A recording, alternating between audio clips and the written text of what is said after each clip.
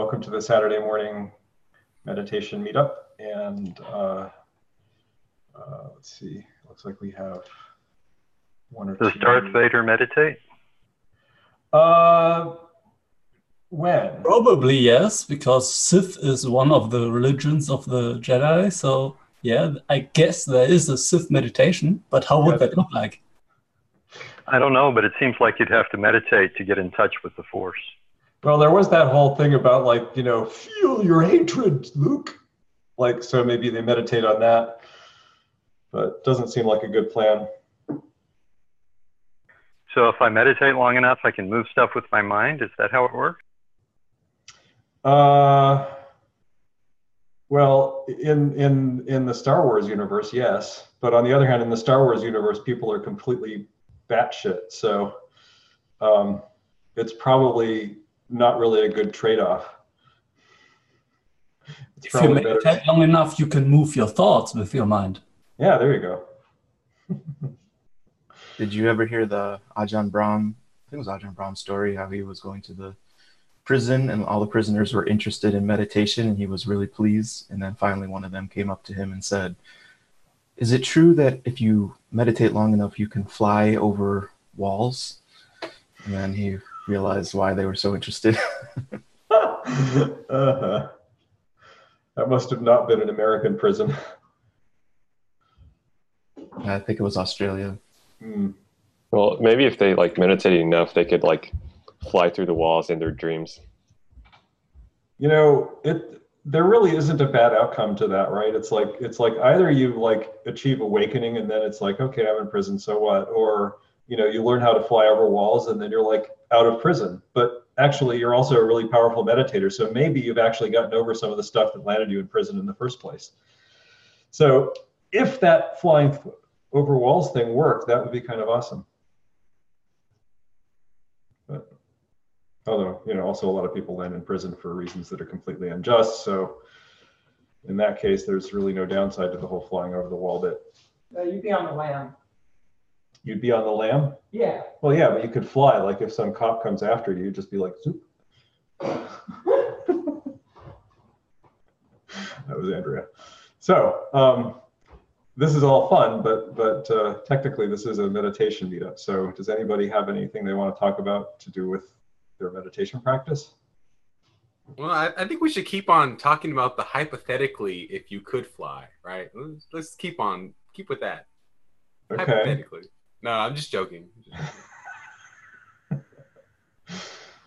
So what happens if you have pretty good samadhi and it's good enough that you can start flying, but then you get over the wall and you're like, yay, I got over the wall, and your samadhi collapses and you land and you fall to your death or something. That would be bad. Yeah, in that world, distractions would be brutal. Yeah. Be like Wile E. Coyote. Yeah.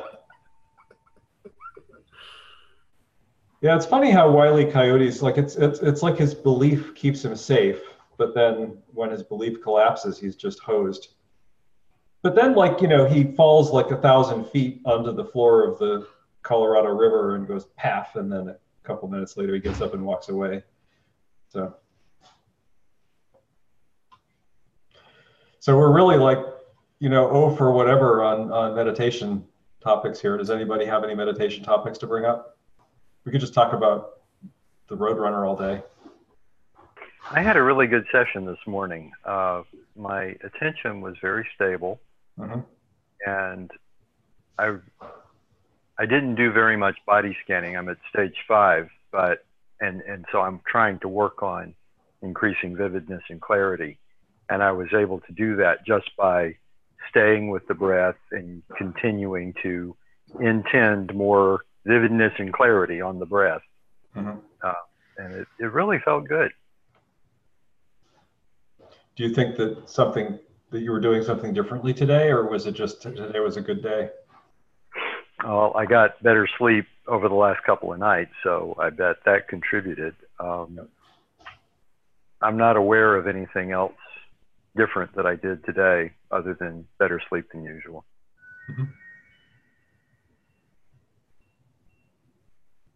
This is, I guess, the process of the mind learning itself. Like you don't always know, like whether it's learned something you don't know or whether it was just a fluke. But then if it did learn something, you don't necessarily know what it learned. You just know that something changed. Yeah, it felt kind of like that. It was like, yeah, I know how to do this now, or something. I can't put it into words. But I think it's important to celebrate the good stuff too. Oh yeah. Yeah, not just the times when you're flying over the wall and you forget and go, F.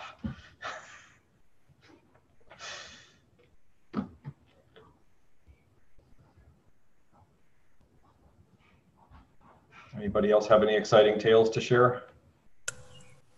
Yeah, I'll jump in here. All right. Yeah, so sits are improving significantly. And I don't know, things are, this is kind of my old complaint in a new form, but the more I think about it, the old complaint is maybe the universal complaint. While sitting, things are getting easier and easier, and there's less and less distracting thought. And I've been going to some really weird places recently where it's like this sensation of where the breath is just sort of disappears, and it's kind of disorienting, and there's just kind of sensations everywhere, but I don't really know where it is, and it's a little bit disorienting isn't quite the word, disturbing, or it feels like there's a sense of unpleasantness or uncomfortableness associated with it. And it feels like this analogy jumped into my mind, but on the internet, I keep reading about this stuff called Vanta black, which is like a military paint that is so black that nothing at all reflects from it. You look at something painted with this, and it's just like a black hole you're looking at. And it kind of feels like my brain is painted with Vanta black, if that makes any sense. Like no thoughts arise from big chunks of it. But there's still, and this is the universal complaint, there's still this bloody little narrating voice that, despite all the rest of my brain feeling so quiet, there's still this one little voice which is sitting there thinking about the meditation and talking about the meditation and should I do this and should I try that and so on. And I'm getting more and more successful in sort of seeing that as just thought and letting that go and trying to let the mind just do its own thing. But that guy is still like, it's like I've given permission for 98% of my mind to go quiet, but that 2% is just, it's still chattering away, just as busy as, as when I'm doing anything else in life. So I don't know if that makes any sense. So I have a couple of questions for you. It does make sense. Totally makes sense. I know exactly that feeling. And by the way, that little guy can also be doing that voicelessly. Like if the words go away, the little guy can still be there doing that. Yeah. I'm not 100% sure if he's doing that voiced or symbolically at the moment. So a couple of questions. So when you're in that state, does it feel like you can investigate stuff?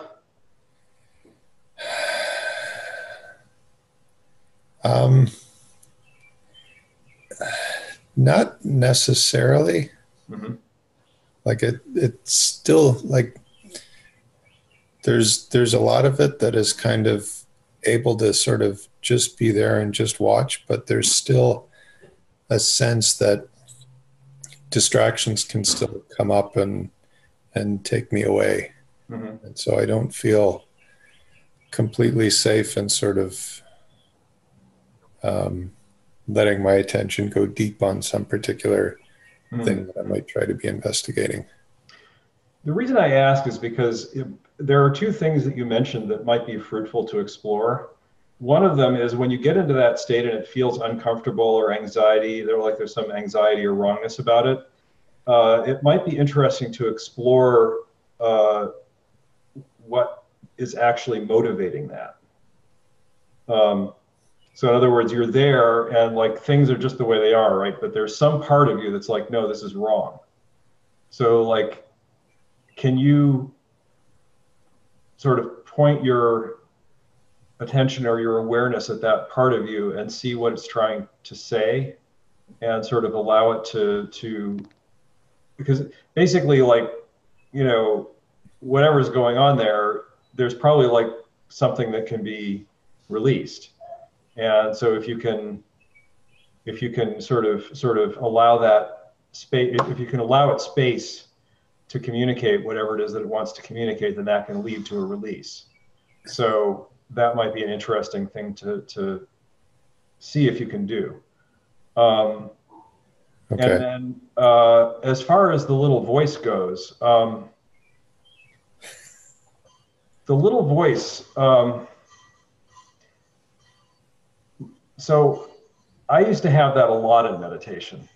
I don't really get that much anymore. I still do feel like there's a submind that's doing the same thing the little voice was doing, but it's way less distracting because it's not whispering words in my ear. So it might be interesting if there's some way to just like give some, again, like just give it the floor a little bit. Like what is it trying to accomplish? Like, okay, I understand you're narrating all this stuff, but like, what is it you're trying to do?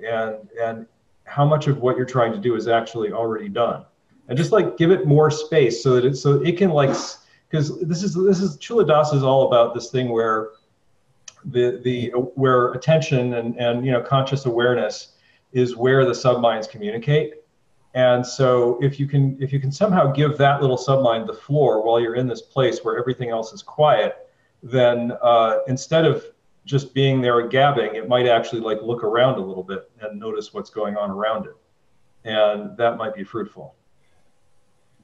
Yeah, you're right. As you were saying, I just realized that is sort of the post hoc, after the fact narration of stuff that's already thought and being done. Yeah. And by the way, did you ever play Portal 2? No. Oh, okay. There's a character in Portal 2 who is that voice. Okay. Anyway. Ted, can you expand on what you mean by give it space? What does that actually amount to trying to do? Well, it's really kind of a felt thing. So I can give you some words and they might help you to find the thing, but I can't actually tell you how to do it. For me, it feels like when I'm meditating, if I notice something happening that seems like it needs to be heard, then I feel like I sort of mentally turn towards it and give it the spotlight, and but not in the sense of like letting the rest of what's going on go away, but just in the sense of like, okay, here we are in this place, you know, we've gotten to wherever we are right now in the meditation, and you have something going on, and so let's let you have that thing, you know, you being the submind that we're investigating. Let's let you have the floor, and then you can share whatever it is that's going on for you. And my experience of that is that when it's done successfully, which is not something that's in any way under control, right? But when it's done successfully, what seems to happen is a sort of a softening and coalescing. So it's like there's this blob of energy, and the energy doesn't go away. It's just that it kind of melts into the whole mind. And then, you know, sometimes whatever that thing is comes back, and sometimes it never comes back again because it's satisfied. So it's like there's this sort of like, it's not really like you're turning your attention to it, but you're just kind of letting it come to the center, or letting the center. I don't know. It's really hard to, because it's all happening. It's all like anything that I say is actually a concept that I'm laying on top of what's actually happening, which I couldn't describe and in fact don't even know what it looks like. So but you know, for me, it always feels like when something like this happens, it sort of feels like in my mind, I imagine that like something is like coming and it goes by, and then I notice that it's gone by, and I'm like, oh, hi. And it's almost like I'm turning my head towards it and seeing it. And then in that moment when I see it, it has the floor, and then the investigation and the sort of the relaxing and coalescing can occur. Yeah, I think I got the gist there. Thanks. Okay. Can I just ask a question to follow up on that? How do you prevent mind wandering from occurring when you allow a thought that isn't, you know, conscious awareness on the breath to take control of like your center stage? Because my concern is I'm a relatively early meditator, like stage 2/3. If I were to do what you're describing, I'd probably, you know, end up getting lost for a moment or longer, you know, and just Right. Yeah, and that's so what I'm describing is more something you would do at like stage 7 or 8. At stage 2 or 3, you're not really in a place where you can effectively do purifications yet. So the stability you get at stage 4 gives you a little bit of latitude, not a lot. At stage 4, you still have to keep doing the stage 4 practices, but you have enough stability that when something comes up as a distraction that is actually, you know, a thing to be purified, then you can just like be there with it. And, you know, essentially the way Culadasa describes it is you allow it to be an awareness, but you have your attention on the breath. So you're like, you know, you're on the breath, but you know that the thing is there. It's like you're seeing it out of the corner of your eye and just allowing it to be there. And sometimes it won't be willing to be there. It'll insist on being in the center. And that's like a really powerful distraction. And Culadasa says when that happens, you just like, you know, allow that to be the meditation object. And that's okay too, as long as you continue to do the mindful awareness practice with that as the meditation object. So that's an option. Now you say you're at stage 2 and 3, and those who I don't know, I don't think you've been on the call before, have you? Or I've been once, like maybe I want to say like 2 or 3 weeks ago, but you actually weren't present during the one call. Okay. Yeah. So I have a little bugaboo, and I'm gonna put you in the spotlight for a moment because of it, which is you say you're in stage 2 or 3. So what's going on in your sits that makes you say stage 2 or 3 as opposed to stage 4? Sure. So I'm able to sit for about an hour duration. During that time, I do reach what I would consider to be like access concentration, meaning that like my breath kind of fades out of awareness, and I do experience, I'm able to focus more on like a sensation of just like being present instead of being able to focus my breath because the sensations are so light. I say I'm still like in flux between stage 2 and 3 because I have trouble sometimes feeling like the finer distinctions of like feelings of breath. I'm unable to really like do connecting, like the technique that Culadasa describes. And I still experience some,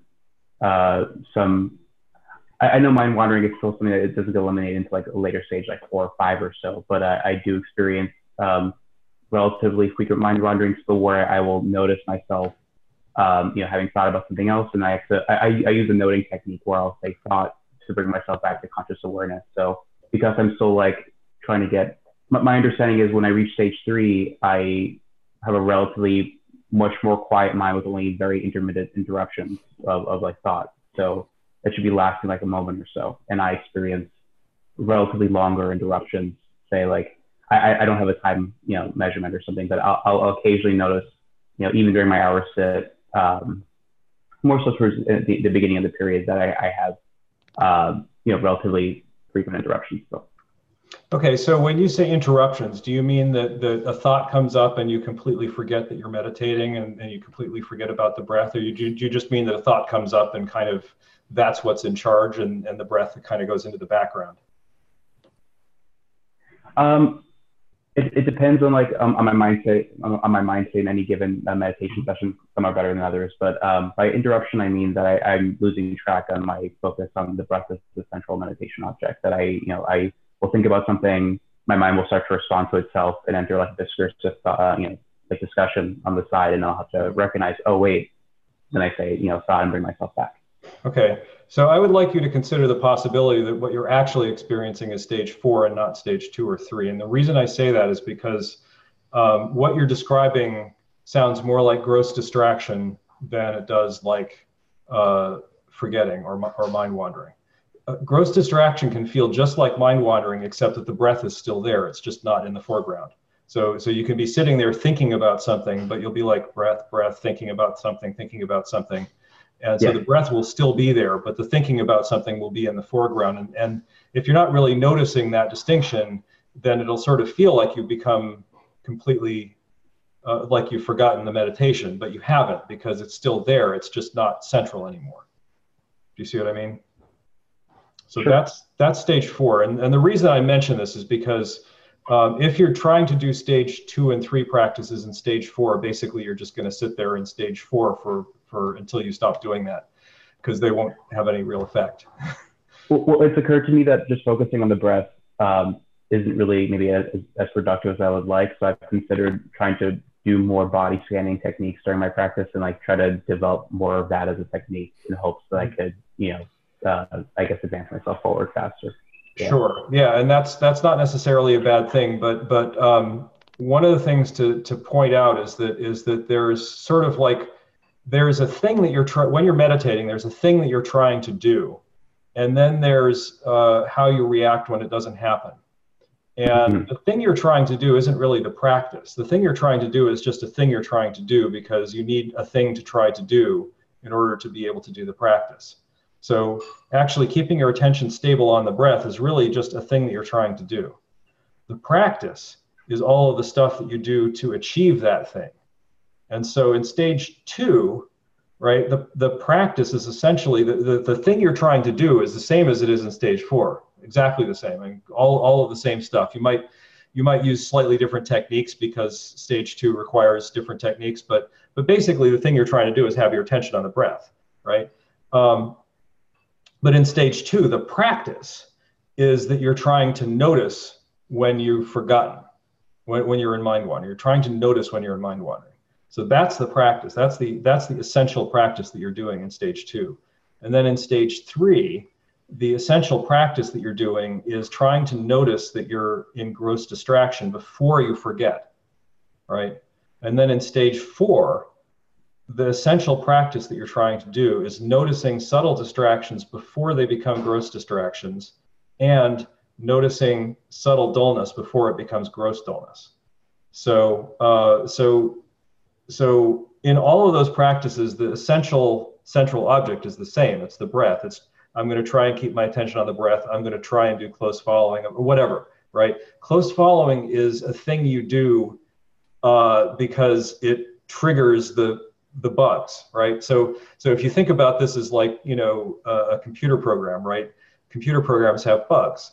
And so like you've got some code, and the code is like, I am going to keep my attention on the breath, but there are some bugs. And so your job now is to notice when the bugs happen and fix them, right? And so this is starting to turn into kind of a long monologue. I apologize for that, but I'll finish up. But basically, what you want to do is get into that habit of noticing, of identifying what bugs are coming up, and that tells you what stage you're in. And then once you've identified what bugs are coming up, then you develop the habit.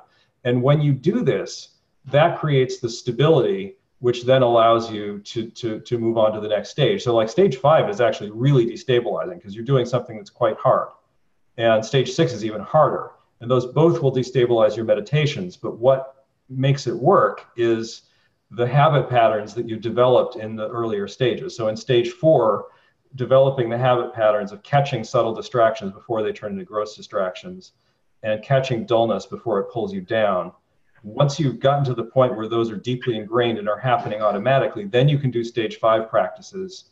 And you'll probably find that when you do the stage 5 practices, you wind up having more work to do on stage 4. But that's okay, because you're gradually building this system of habits that then gets you to where you can do stage 5 practices without getting distracted or landing in. Ironically, stage 5 practices can totally land you in dullness. So it's important to keep that stuff in mind and not just focus on like the thing that I'm trying to do, because that's important too, but it's not where the real work is. Anyway, that was kind of a long diatribe. I apologize, but hopefully it's helpful.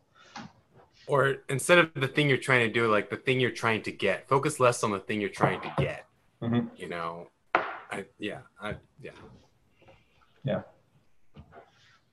I guess my main intention is to just focus on the sensations of the breath, and I kind of like let whatever happens. I mean, I've tried doing like jhana practice, where after a while of like reaching active concentration, or what I thought was jhana practice at least, I would reach active concentration and just try to focus on the feelings of contentment.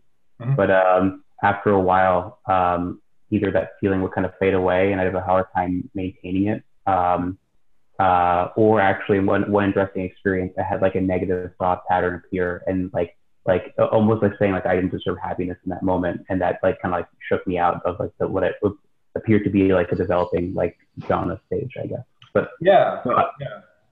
So, but what you're describing there is I mean, so you know, if you're talking about being in stage 2, but then you're talking about accessing jhana, those are like actually really. No, I understand that, but I guess my contention is like I'm totally self-taught, so I have no idea like if I'm actually reaching jhana. I'm just like following like. Right.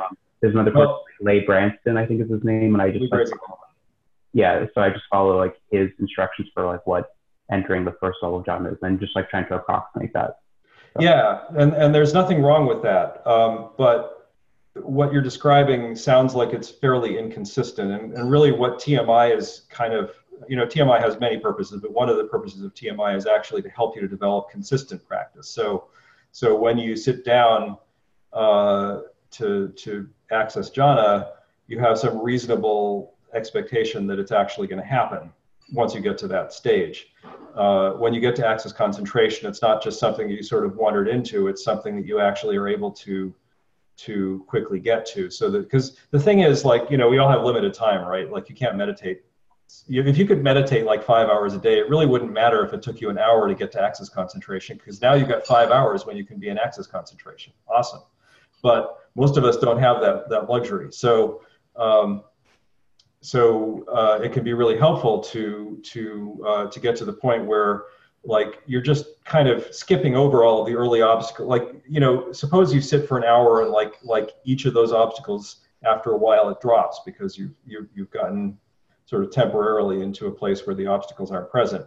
Then that's great, but now imagine if you could just like develop the mental habit so that the obstacles didn't happen in the first place. And so basically you sit down, this would be sort of characteristic of stage 8. You sit down, you put a little bit of effort into getting into access concentration, and then bam, there you are. And then now you've got, like, you know, say it's an hour, say you have an hour to sit. Well, maybe it took you 5 minutes to get to access concentration. Well, now you've got 55 minutes to be in access concentration, instead of, like, you know, if you sit and it takes you 40 minutes or 50 minutes to get to access concentration, then maybe you have 10 minutes in access concentration. And that's not bad. That's still really good, but you could have more. So, and, you know, I'm not suggesting that you stress yourself out about that, but the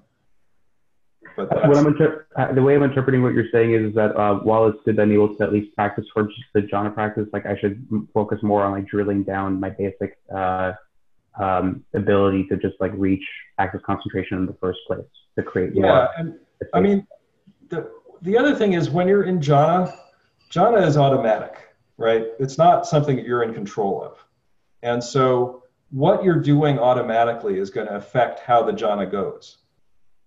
And if what you're doing automatically is not really doing anything to counteract subtle dullness, for example, then you're going to be doing jhana with subtle dullness. And, you know, that's very pleasant, but it's not. And so I don't claim to be an expert on this. I'm actually really just parroting what Culadasa says about this. But Culadasa discourages us from doing jhana in subtle dullness. So, and the thing is, you can't make the subtle dullness go away while you're in jhana if it's not happening automatically. So that's why it's worth developing the ability to automatically have subtle dullness go away, instead of having to decide that you're going to do something to make it go away. What is your opinion on throwing in like other different types of practices with TMI? Like, I was also considering doing the TWIM or method from Bante. It's like a form of metta practice as well. Just to, I guess, kind of switch things up just to see if that would also help me kind of like develop more evenly.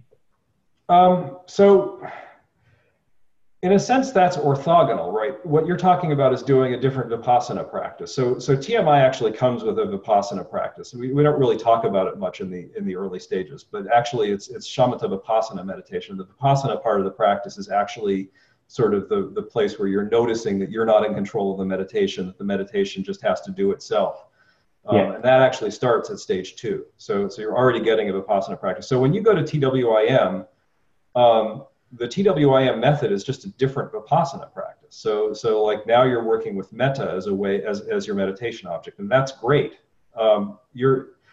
Given that you're at something like stage 4 right now, I don't think there's anything wrong with going and switching to TWIM, but it's probably not going to actually have the effect that you're talking about. It might well be a worthwhile, like, you could have some kind of powerful awakening from doing TWIM while you're in stage 4 of TMI, and that would be awesome. So totally go ahead and do that. But just bear in mind that you're not probably going to, well, I don't know. Sam might disagree with me because I know Sam did TWIM and had some really good results. But I don't know, Sam, if you were doing TMI methods while you were doing TWIM. I spent some time. Can you hear me better now? Yeah, this is awesome. Thanks. Yeah, so I called in with my phone. I did the TWIM method. I worked with that a lot, but I was mostly just experimenting with that and more traditional metta style practice, and I wasn't doing any TMI for a certain period, and that was super good. So I have some limited experience with the TWIM, but not like, it's not like I've done it for years or anything. Sure. Yeah, but that's fine. But so where were you in TMI, if at all, when you started doing TWIM? I think I was probably around stage 6 and 7 mostly. Okay. Yeah. So it was, I wasn't dealing with too much dullness or distraction, and so the TWIM practice was pretty effective because I had a lot of the obstacles out of the way. Yeah. And the metta was also, I didn't have to deal with much dullness or distraction there either. So it can be really good if you have those sort of overcome to a certain degree. Then it can develop a lot faster. And that's kind of how it went in my case. But yeah, I think it's a great method. Yep. Yeah, so very intuitive. So that sounds exactly right to me. My experience when I was trying to do metta when I was in like stage 2 was that it was, it was really cool when it worked. It was like, striking a match, and like you might strike 50 matches, and then one of them goes, and you're like, woo, and it's really cool, like really cool, yeah. like actually kind of a little bit life-changingly cool. But then you strike 50 more matches before you get another one to go, and it's like, okay, that was great, but like this isn't very reproducible, and also I don't really know what to do with it because I'm not experiencing it enough to really sink into it, right? So right. Yeah. I think there has to be some stability of attention to actually get the benefit, because if you can't continually sustain the intention, then it's not really doing what it's, you're not really like doing anything really. Yeah. So yeah, I would probably say it's better to start like stage 5, maybe, if you're going to do metta, or stage 4. Some stability of attention has to be there, I think. Yeah. So.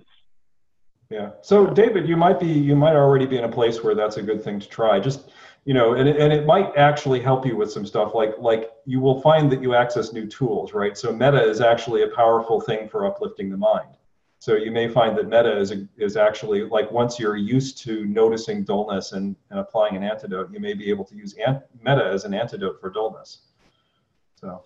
Can I ask you to drill down more on the noticing dullness and like correcting for it? So when you, I as for someone in stage 4, if they're like in active concentration and they're just like watching their mind as things, occur, how am I supposed to like notice that early and nip it in the bud, aside from like holding like a conscious intention that I will be, aware? So, Sam, it sounded like you want to say something. Yeah. Well, okay. So in stage 4, there's a level of non-dullness that you have yet to uncover in stage 4. So that's one aspect, but there can be a stability of attention with the subtle dullness, and the key thing in stage 4 to getting more stable attention is actually the awareness. You want to be able to automatically notice right away when your mind goes off the meditation object, and you want to get that to where it's pretty automatic and obvious, and that process, basically noticing it right away, allows you to go back to the meditation object. So then it's just pretty much a subtle distraction. So in my experience, like access concentration, I would consider like stage 7 or stage 8, really, because there's a lot of clarity and stability. And there can be a subtle distraction here and there, but and you can still access jhana if you have a subtle distraction like once every, few minutes in a 5-minute time frame. So people, I think people get really hung up on, there's one little subtle distraction. My attention's not stable enough for the jhana, but that's just not true in my experience. But there has to be some stability, and it's better to have the clarity too, because you can learn a lot more from the jhanas if you don't have subtle dullness, because you see sort of a metacognitive perspective, for one, what your mind is doing in the jhana and how it's different from not jhana, and the things that move you from one jhana to the next. And those things you can't really see very clearly if you're in subtle dullness. It's just kind of like you just know that it's a pleasant state, and you're not really mindful. So I guess that's my thoughts. I'm not sure if you had an actual question, though. My question was more so. Oh, I'm not muted. Okay. My question was more so regarding if I am in stage 4 and I'm trying to overcome subtle dullness, then would I occasionally catch myself like leaning forward during some occasions, and I jerk back up, and that's when I know for sure that I've been entering stages of subtle dullness. If I'm supposed to develop more metacognitive introspective awareness, by that I mean just like being focused on the breath in the background, but having the main focus in my mind, just detecting what occurs. How do I then prevent that dullness from arising or getting to that later stage in the first place? So in my experience, the biggest thing that gets you away from dullness is intending to not be dull. So there's a certain intention to perceive the object clearly that is behind the whole following practice. And I think it's that intention that's the key, because having the intention to increase the clarity it makes it more likely that you have more mind moments on the object in the subsequent moments.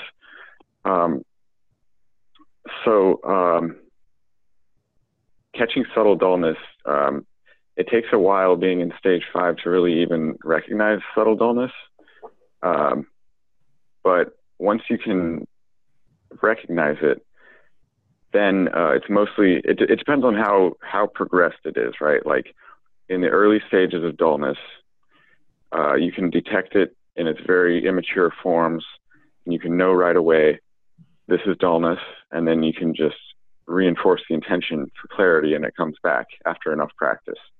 But earlier on, the progression will go further before you notice it. So you have to take more extreme measures to correct for it. And so I like to think of it not as like a separate thing, stable subtle dullness versus progressive subtle dullness. I don't really see that distinction experientially, but others might. I think of all dullness as basically the same thing. So it's basically just a matter of, as you go further, you uncover more levels of clarity that you haven't seen before. And then that becomes your like standard for this is not dullness. And then you compare your current state of mind to that gold standard of what's the most non-dull I've never been. And the awareness is sort of comparing your current state to what you know to be the least dull state you can possibly reach. And in stage 4, that awareness becomes continuous. So in stage 3, the awareness isn't really like a continuous thing, but by the end of stage 4, you're intending for the awareness, and it becomes this continuous monitoring thing. So you notice things right away, but it's kind of like a process, you know, like you're continually getting to less and less dullness, and it'll, you know, dullness is kind of like this thing that you never get rid of. It's like you can only, like even in stage 7, you could say there's like some small degree of dullness, you know, like there's stage 9 is less dull than stage 7, right? Like, I don't know if that really helps, but I think it's mostly intention is at the root of getting rid of dullness. And then there's a certain antidotes you apply when you see it. And you see it earlier and earlier, the better you get. Yeah. So everything that you said, I agree with, Sam. I would point out a couple of other things that they're sort of the way that I sometimes see it, and this isn't the way I always see it. But if you're in a fairly clear state at the beginning of the meditation, you might notice a feeling of being engaged in the meditation versus a feeling of being disengaged in the meditation, and you might notice that you alternate between those two phases. Whenever you feel disengaged, that's subtle dullness. I mean, that's not necessarily as subtle dullness gets. It's actually probably fairly gross subtle dullness, but still, it's a kind of subtle dullness. And so, if you can start to notice that feeling of disengaging, then you may find that helps you to like, if you notice that, then renew the intention to have clarity and see if that helps. It doesn't always help me. I mean, it depends on where I am in my meditation, whether that's actually useful, but sometimes that can be quite useful. If you feel like you're slumping, that's a fairly strong amount of subtle dullness. So yeah, that's more advanced dullness. If you're slumping, or if you're suddenly taking deep breaths, that's a little more advanced than if you notice like immediately there's dullness here and then you correct for it.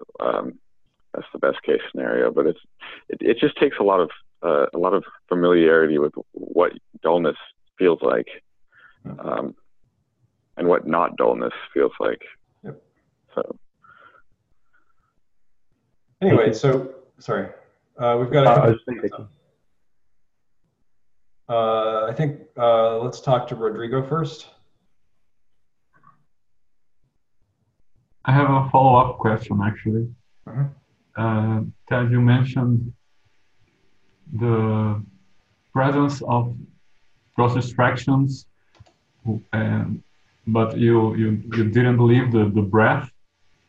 And that is different from mind wandering. Yep. And for the last 3 weeks, I've been having a lot of distractions to the point that because I was in stage 5, and then distractions started to come up, and I thought, okay, I'm back to stage 4, but now they're coming so frequently that I'm starting to second guess that, and there's a different feeling of the distractions so that even if I spend, I don't know, half an hour distracted, it seems as if I didn't leave. I wasn't that far away. I was distracted, but not that far away, as if my distraction is close to my breath, but at the same time, it was a half an hour distraction. So I don't know if that is I just should just consider it okay. I was mind wandering, and so it should try something from stage 2 or 3, or if I just treat it as a long gross distraction. I don't know if there is that kind of distinction, because there is that clear feeling of being distracted, but at the same time being close to my breath. Yeah, so Sam actually said something about that. I think it was maybe in the last call, that like it may be that what's going on is to do with your intentions, and that it might be worth sort of investigating. Like if you're sitting there and you're in gross distraction, you know you're in gross distraction, you're aware that it's a problem, and nothing's happening, it's still happening, then there's a couple things that could be going on there. One is you could actually be having some real problem with dullness. And the reason why you're not doing anything is because you're too dull to do anything. Even though you're not really all that dull, you're too dull to really do the thing you need to do. But the other thing is just that, like, you know, you're aware of it, and for some reason, like, you're giving yourself permission to have that distraction or to be distracted.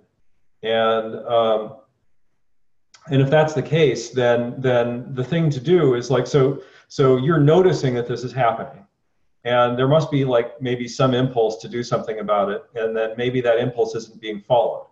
So see if you can notice that impulse, and if you do notice that impulse, see if you can start to follow it. If that impulse isn't there, then the thing to do is just when you notice that there's a problem, spend a little, like when you get to the point where you actually do have an impulse to think about what's going on, do that. Think about what's going on. Think about why it is that you've given yourself permission to be distracted in this way, and see if you can. And so it may be that you have like some purification that's trying to come up, and it's just like not going to let go until you deal with it. So that could be why you've given yourself permission to be distracted. If that's so, then you may just have to like put your attention on the distraction for a while to make it happen, or you may just have to acknowledge that that's what's going on. But it could also be that. Sorry, I didn't understand that part. Do you mean purification is the distraction, or the distraction is keep me from the purification? Oh, I mean, generally speaking, this is like, I tend to be a little bit reductionist, so don't take this too seriously, but I tend to think that any distraction is a purification. So if you're having a distraction, there's something there to be purified. But if you're having a distraction that you can't get rid of, then there's something there that really wants to, the floor, really wants attention. And so it may be that the thing you have to do is just investigate it. Take it as the meditation object for a little while and see what happens. Or it may be that what you need to do is notice what it is that's making it be such a persistent distraction and work on that. So like, for me, I used to have distractions that were about what I was going to do in my next retreat. Well, why was that okay to have as a distraction? It's because it was meditation. It was meditation related, right? So therefore, it was okay. It was allowed. And I actually had to notice that I was doing that and deliberately say, no, this is not meditation related. This is not allowed. And then that stopped. So sometimes you can't just like, sometimes you actually have to think about why the distraction is coming up, and you can't just like sort of say, oh, well, this is a distraction, I'll just ignore it, So. Yeah, that makes sense. Thank you. Sure. Yeah, I would also, sorry. Go ahead, Nate. All right, thanks. I was going to say, like, it's also, what was useful for me was just like looking back to see if there's any like emotional component in the background. And most of the time, it's sort of like if there's emotions that are like very subtle in the background, they sort of give birth to certain distractions of certain flavors. At least that's been my experience. And sometimes like looking at that background and identifying that like really helps. Yeah, I can see how that applies. Thanks. Sam, you wanted to? I was just going to say that I would also be open to the possibility that this is a manifestation of dullness, because I've noticed for me, my mind will seem to be lazy when I'm dull, and it won't want to do what it's intending to do, or there's a very vague intention, and it's sort of just like, yeah, I'm just hanging out, and that's a sign of dullness for me. So I would consider that. Testify. Yeah, I'll look into that. Thank you. All right, Tom, you have something to say? I had a follow-up question also about dullness. I seem to have sometimes dullness come up toward the end of my hour, like in the last 10 minutes or so. Is that just fatigue, and what do I do about it? I have some theories about that. It could be fatigue if you're really striving, but if you're not really striving, then it's probably not fatigue. My theory about it, this is based on my own meditation practice, is there's a tendency when I get towards the end of the hour to feel like, wow, I've had a really good sit. This is great, and then it's like, okay, now I can chill. And so I actually, I have a specific practice that I do now, which is when I get to the end of my sit, if I feel like that's happening, I notice it, and I deliberately try to I try to get to the finish line still sprinting, so to speak. I mean, not that much effort, but you see what I'm saying? So basically try to maintain diligence for the entire sit until the bell goes off. And then when the bell goes off, it's like you're still going just as fast as you were, rather than what tends to happen, which is that you tend to sort of, your mind knows when the meditation. I'm almost done. I don't have to work so hard. I can. Exactly. Yeah. So it could just be that. Yeah. Okay. Thank you. Sure. Michael. Yeah, I wanted to give a little update and ask a question. So 2 weeks ago, I was talking about visuals that I was having somewhat on the cushion and then kind of distracting me off the cushion. And I think after we talked, I just wasn't as worried about it as before. And I think I was just noticing so much and worrying about it. And since then, it hasn't been an issue off the cushion. But on the cushion, it looks like it's kind of what Chuladasa is describing for visual type concentration. And I just wanted to get your guys' thoughts on that. I have to reread what he mentioned because it's been a while. But basically, if I'm, as soon as I sit down and close my eyes and start to pay attention, I can get kind of very floaty, light, visual stuff going on. Very, it's not, it's not like Ken was mentioning, like the Vanta blackness anymore. It's kind of like cloudy and light. And I'm trying to notice now if I'm less focused or less aware, if there's changes. And it seems like if I'm a little dull or I'm not paying attention, it kind of gets kind of smooth and milky. And if I'm more focused, it can become more patterned and textured. But I haven't seen anything like Chuladasa mentioned. Well, not anything, but he mentioned seeing sometimes the visuals come as a disc that's floating, and then the disc eventually gets larger or something like that. Yep. I'm not sure if I really see a disc. Sometimes I can kind of see like a more focused circular object, and it seems like it's kind of doing like a zooming into type thing. So, and at times it can feel kind of distracting at the moment. Other times I just have been using it to say, okay, well, I'm very focused and I'll just keep doing what I'm doing with, maybe if I can get to stage 5 practice sometimes with the body scan or what.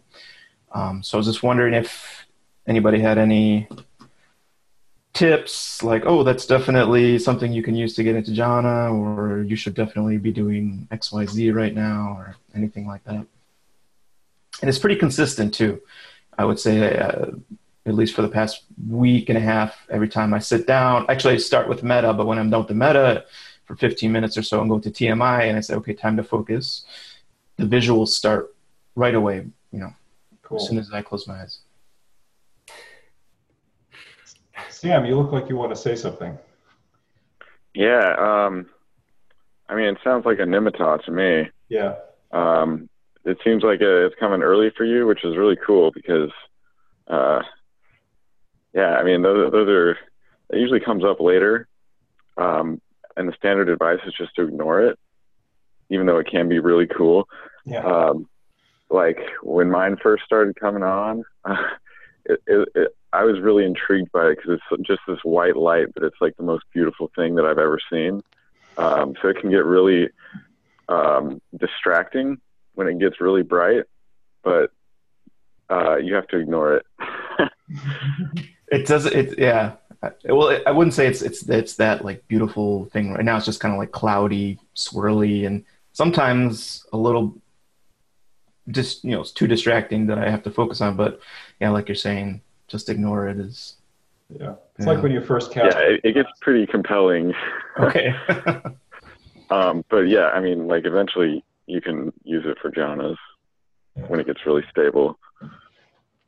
Can I use it as a measurement of my dullness or focus? Because that's what I don't know if I've been trying to do that or if I'm just noticing if there's a usefulness to it to see like if I'm very focused, it's more textured. If I'm not focused, it's either smooth or not even there at all and just kind of, regular eyes closed type thing. Yeah, I mean, so I don't think so. I think those pacification things are unpredictable. Especially early on, they don't really indicate much other than your attention is somewhat stable. So I would completely disregard what the nimitta is doing until you get to the adept concentration, and then you might try playing with it. But I would just consider it a distraction. A distraction that you're not trying to make go away, but just let it be in the background doing its thing. Yeah, I mean, it's like do you need to make, like, suppose you've got your eyes closed and you're meditating. Do you need to make whatever visual noise comes up go away? No, you just ignore it. It's the same. I mean, it's also really cool, but my personal experience is that I have a very definite tendency to get distracted by cool things that happen in meditation. And the funny thing is they always stop as soon as I get distracted by them.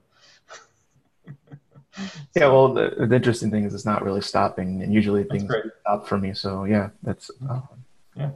Thanks, guys. That's good work. Yeah.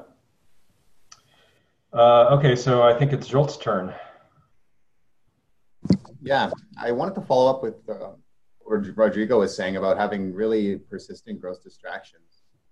My sits have gone back to trying to do stable attention on the breath after probably a month or a little bit more of weird open awareness kind of thing that was happening. So I'm trying to attend to the breath, and it feels like I can't settle on the object at all, but in a kind of strange way that I can find breath sensations, but they're never persistent. It feels like the breath sensations are never in the same place or consistent enough between breaths that I can actually stabilize on them. I feel like I have to rediscover what the breath sensations are after every breath.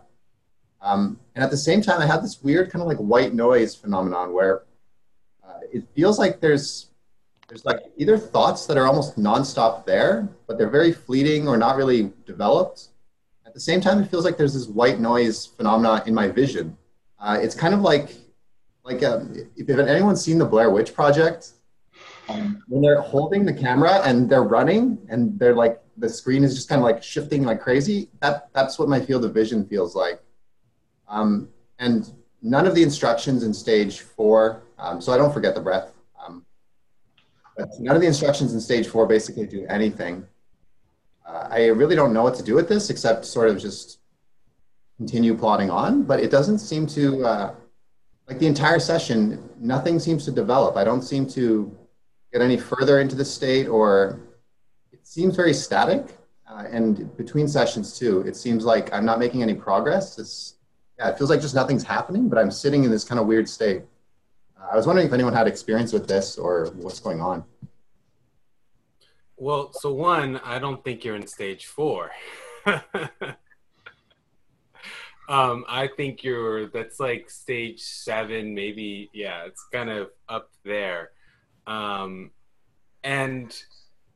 I guess as you're meditating, one thing that does sort of, you're kind of in some sense learning to do, and that is to let go. this definitely ties into what Ted was talking about in terms of we tend to approach things as like, I want to get something, I want things to develop in this sense, I want the stable attention to be this way, and even just the breath sensations being completely anew each breath. I mean, actually that's where things go. That's kind of where you sort of end up as you are practicing, getting, developing not only just your concentration, but also your wisdom. So all of that is actually exactly part of the process. And with that, part of the process, part of the cultivation, part of the development. And with that, though, that you also just, there's that letting go component and like letting things work out. And actually things are working out. I know you say that you don't feel like things are progressing, but I mean, to me, that what I hear, that it's like, okay, things are not progressing in the way that I want it to. Yeah. Yeah, Chuladasa actually, I don't remember if he says this in the book or not, but at one point, I think it was during a retreat, he was talking about stage 7 with someone, and basically what he said was, yeah, for some people, stage 7 just is like really flat for a long time. Being the control freak that I am, I sort of see that as a challenge. Like, what is it that I'm not doing? But actually, it's entirely possible that it really is just a habituation process, and you just need to keep doing it for a while and keep doing those. So, but also, like, you're identifying as in stage 4. So if you are in fact experiencing stage 7, and I don't really have a strong position on that, but if you are experiencing stage 7, then doing stage 4 practices is not going to change anything. So. Well, there's so much gross distraction. Like, I am identifying like really clear trains of thought that are there. Mm-hmm. I have to like recenter myself, redirect myself back to the breath, which happens really regularly. So the symptoms are definitely stage 4. There's no way there's exclusive attention there or anything like that.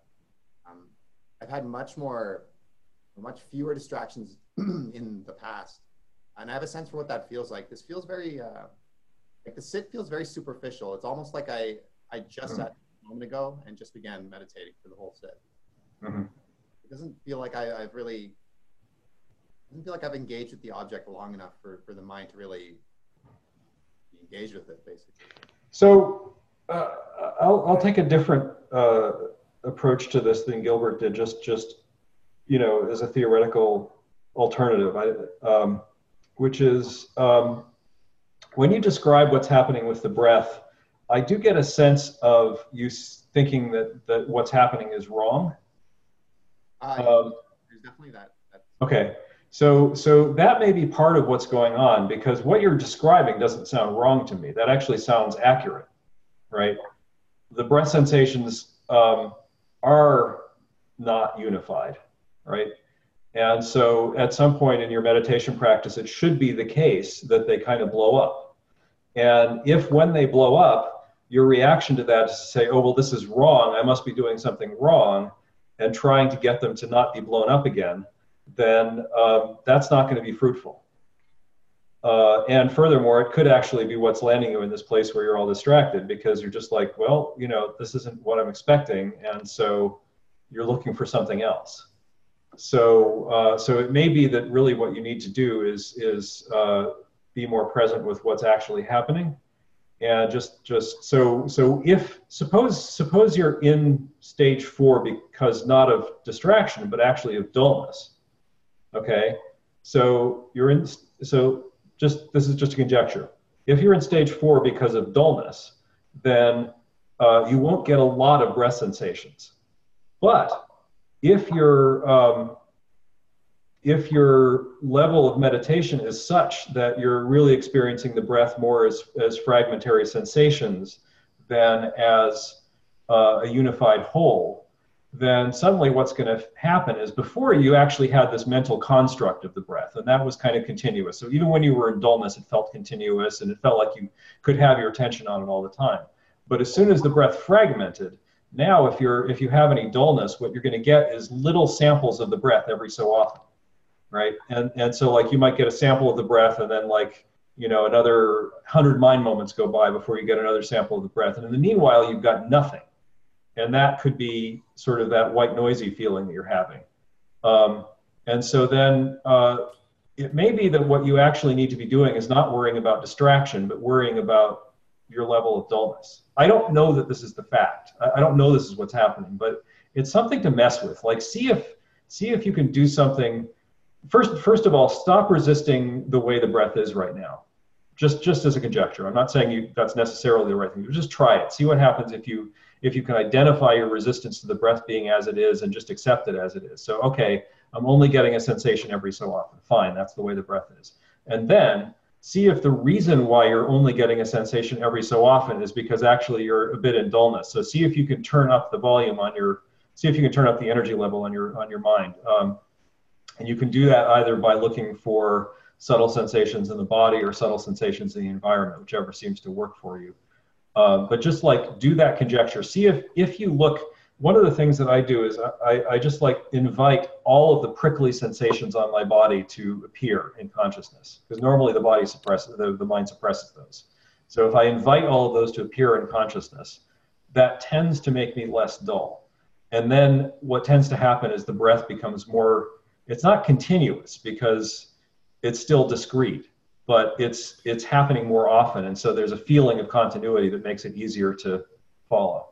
Gilbert, what do you want? The one thing I'll say though is with where Jolt is, at least where I'm pretty sure he is, he's kind of at the place where if he uncovers the dullness or something, right? He's getting at the place that where things are discombobulating, right? Yeah. Similar to, I think, what Ken was talking about.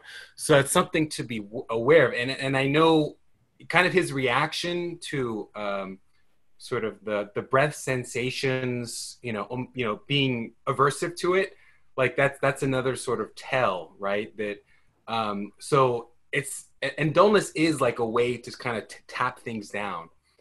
So to me, it's like, there is like a purification type stuff, but it's probably more insight-y purification. Exactly what he's saying, like the insight into impermanence, really, actually. I mean, there's clearly some of that where but there's also some deeper resistance because, the opposite of impermanence is continuity, and that's kind of one of those ordering principles. And, when the mind lets go of a long-held ordering principle, it's like, oh my God, it's kind of a little, it kind of freaks out a little bit, right?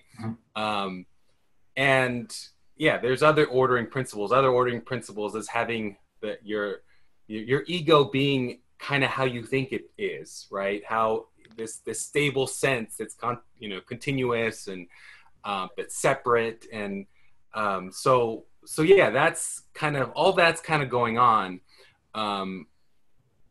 And kind of where he's at. But the thing to sort of just to be aware of is that it's kind of you're just going to have that. There is some level of just the discombobulating, and it's kind of in some sense doing what you need to do to prepare yourself to be comfortable with that, and letting sort of, the discombobulating kind of play itself out. So it's, having enough equanimity to kind of to go through it.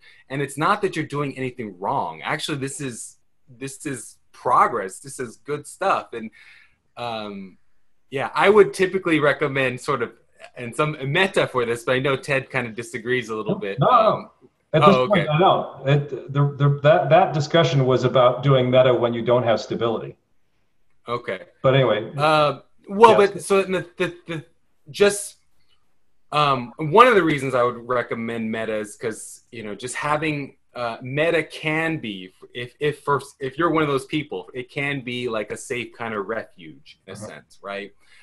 If you're able to make sort of the metta in some sense, just a stable thing where you're just concentrating that. And so like you can have a whole storm going on around you, but if you're able to maintain the concentration on metta to where to go through whatever storm, I mean, that's awesome and amazing. And like then you can kind of go back and forth between being equanimous with the the Vipassana storm of, the inside experience, getting accustomed to the inside experience, letting, those ordering principles drop.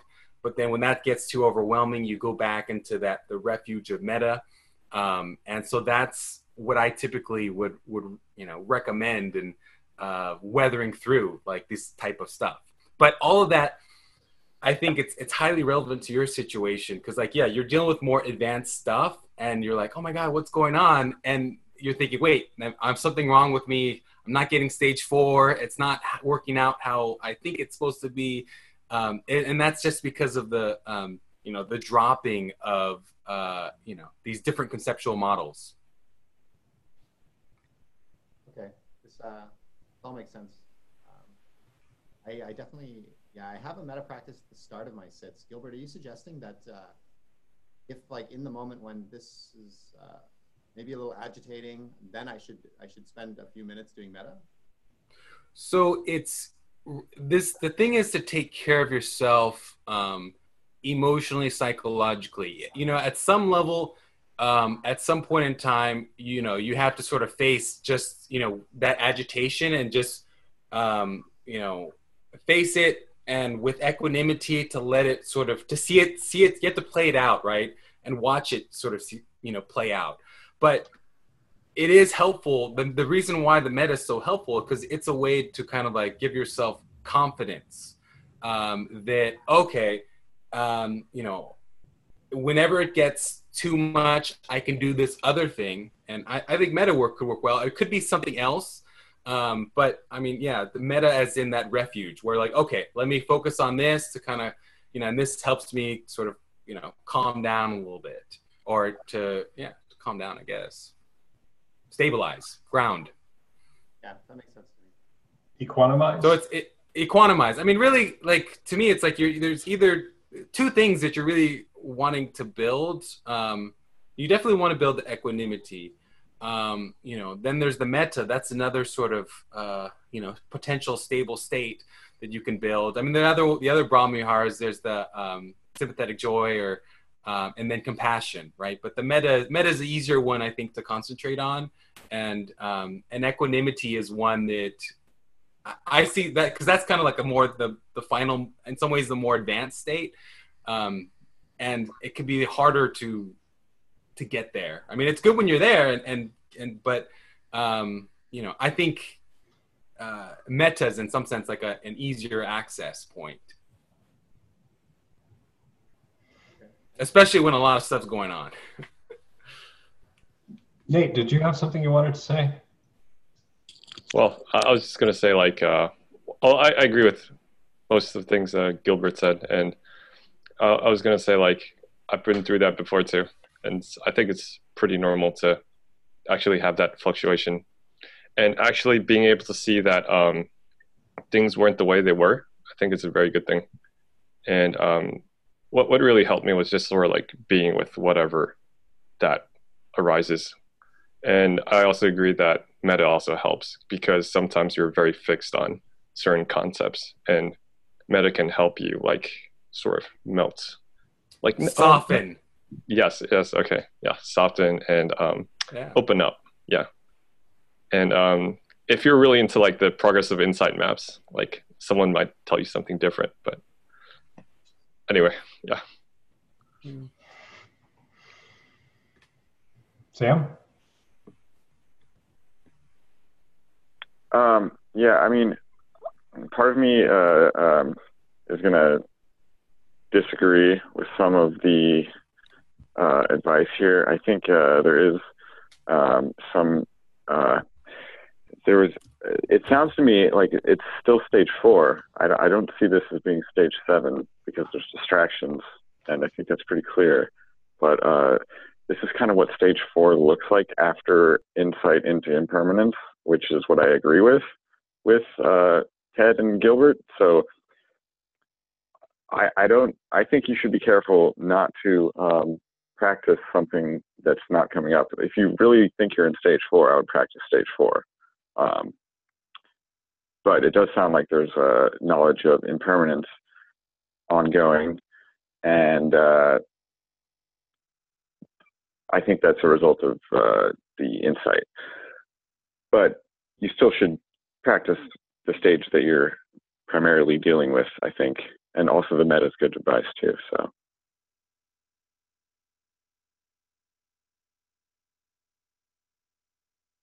Can I jump in? Just from, I don't have as much advice as everybody who's more advanced, but I would say, I know, Zolp, you were starting meta maybe a couple weeks before I did, and doing similarly like 15 minutes and then like TMI afterward.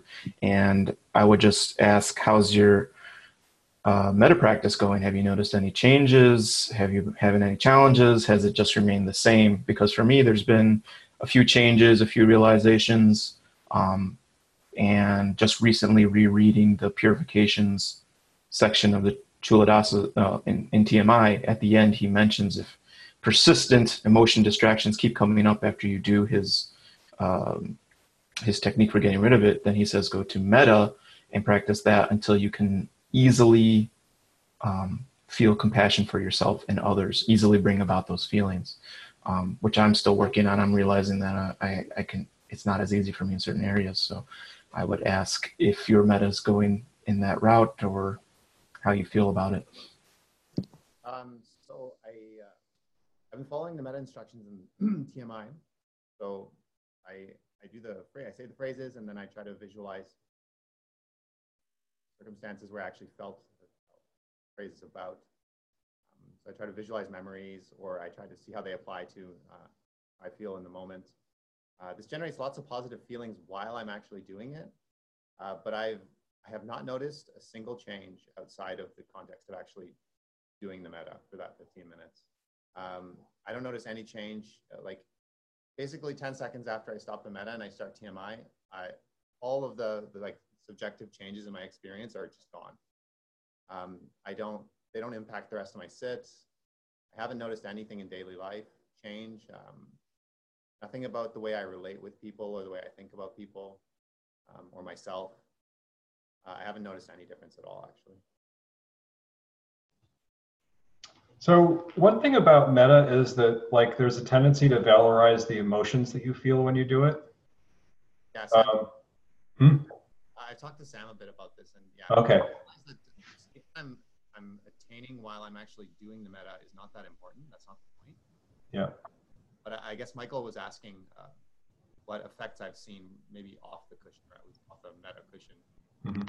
And the answer, I haven't really noticed that. I might have been leading the question in that direction, which might not be the right way to go, just from my experience.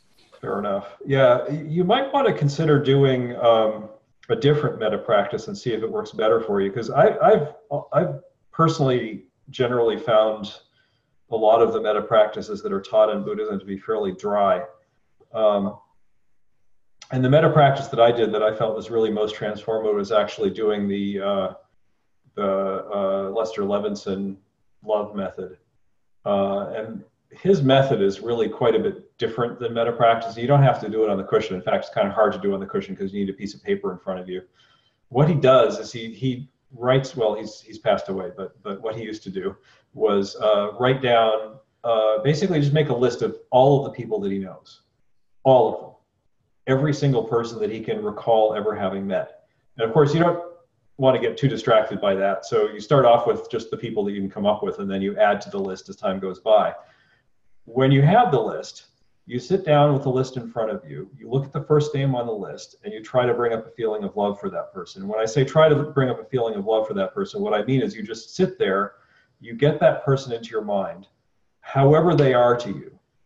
Shouldn't be a fictional person. Like people you see in the news are basically fictional people, even though we imagine we know them. So don't use people like that unless you're at least aware that you're really dealing with a fictional person.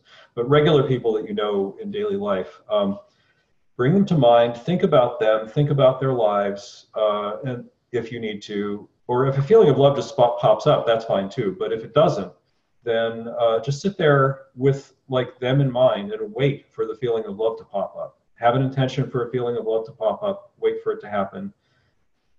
And then, you might sit there for a half an hour before it happens, and that's fine.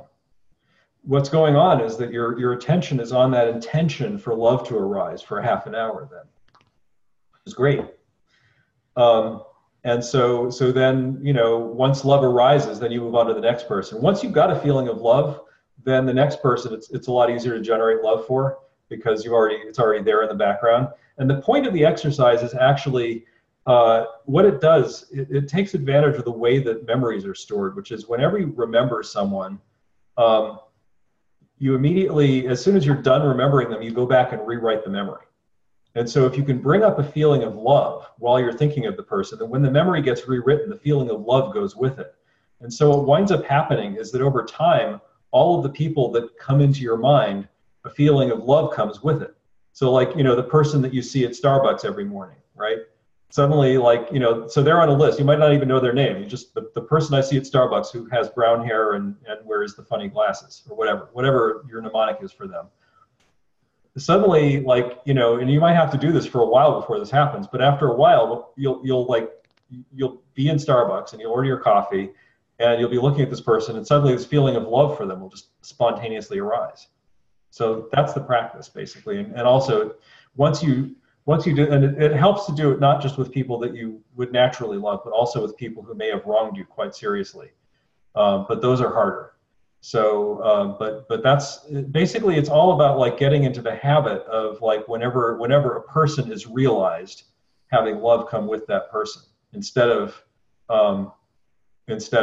whatever default emotion comes or whatever remembered emotion comes, just having it automatically be love. And then, you know, it doesn't mean that you like suddenly trust this person who has wronged you. It just means that like you love them even though they've wronged you, and like when they, you know, you don't necessarily expect that they will never wrong you again. You just, you know, you're not gonna stab yourself in the gut every time you see them just because they wronged you once. So anyway, that's a fun practice. Kind of seems like it might be useful to put the people you interact with most at the top of the list. Not necessarily. No. No, could be some, I mean, actually it can be very fruitful to put people like that you haven't seen in 20 years on the top of the list, because you may have very deeply embedded feelings about them that you haven't really explored in 20 years. And so digging, like the people that you see most of the time, you see frequently, you know, you're probably more in tune with your feelings about them than with anybody else in your psyche. So I mean, I'm not saying those people you shouldn't do. I'm just saying, you know, it is actually very fruitful to do. Like I've had very fruitful experiences doing this practice on people that I haven't seen in 20 years, and also on people who have passed away. So, Michael? Yeah, if I could just give just maybe 2 experiences that I had that maybe would be a signpost that you could look for something like that, Jolt or anybody else. One was it became clear to me after a few weeks when I was generating loving kindness for example, my niece, who's 2 years old. Very, very easy. I want all these things, happiness for her, safety, this and that. And then I will go to myself and the feelings are it's just empty. There's not those loving kindness feelings, it just feels like dry. So then that became, you know, you kind of noticed it maybe at the beginning, but it became very clear when I was doing one after the other, like, okay, for my niece, I really want these things for her. And then I switched to myself and it's not there. So then I knew that there was something that is very clear, like what I can work on. And in addition to that, I was trying to picture myself as a kid, because that's one of the exercises to do the same thing. And it also wasn't there. And I had a realization, like, I don't really have a good opinion about myself when I was a kid. So that's one of the insights I got from that. So the other thing would be, after doing the neutral person loving kindness for a while, it was just somebody that I saw at the gym, or actually one of the people who worked at the gym. So I would see them every so often to check in. And it was very dry for a while. And then one time I was doing it and I was thinking about him and I said, I thought I really want him to, I was thinking about it and I thought I really want him to enjoy life. Like it was a want, like a desire. And it really was a feeling like I really want that for him. And that was originally, there was nothing there. It was just me reciting words. So to me, those are maybe just 2 things to look out for that are very subtle, that maybe can show you that you're in the right direction with metta. do you notice effects outside of just the actual practice of metta? So when you stop doing it, and say your TMI sit, are you noticing any subjective difference? Yeah, and I mentioned this to Ted, but it was at the end of the hour, pretty close to what time it is now, maybe a couple weeks ago. When I first started doing the metta, very at the beginning practices, when I got done, I was actually very impatient and angry, and I was seeing did I run out of love willpower? Did I use it all up? Am I building up?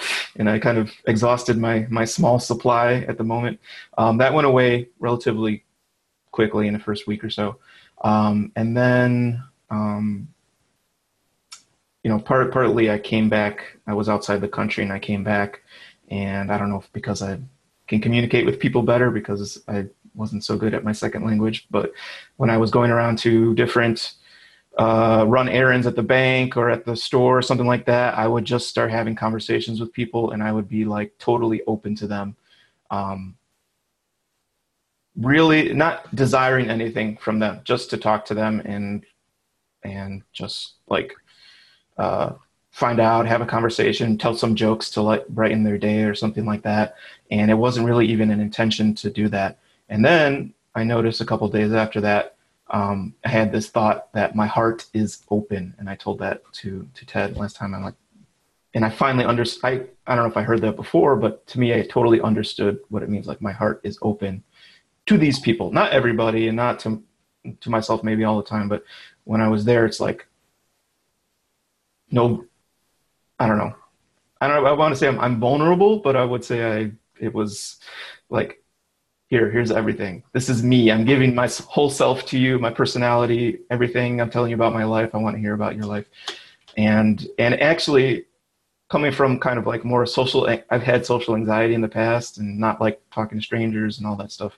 Now it's, if I get to go somewhere, I'm like, yes, who am I going to meet? Who I'm going to get to talk to? So it's been a change for me, but so that's just my personal experience with it, and that might be kind of a big shift that not everybody's gonna have, and I'm not sure if it's gonna be permanent or there'll be ups and downs to that, but that's been kind of a big change for me. Sounds great, Michael. I actually, as soon as you mentioned running errands, I remembered that you told us this a couple weeks ago. I'm glad that it's still persisting for you.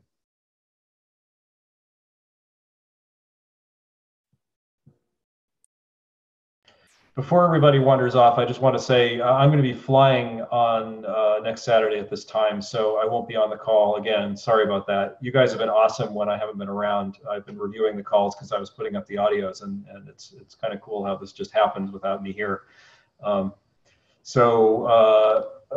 Rodrigo, would you be willing to be host next weekend?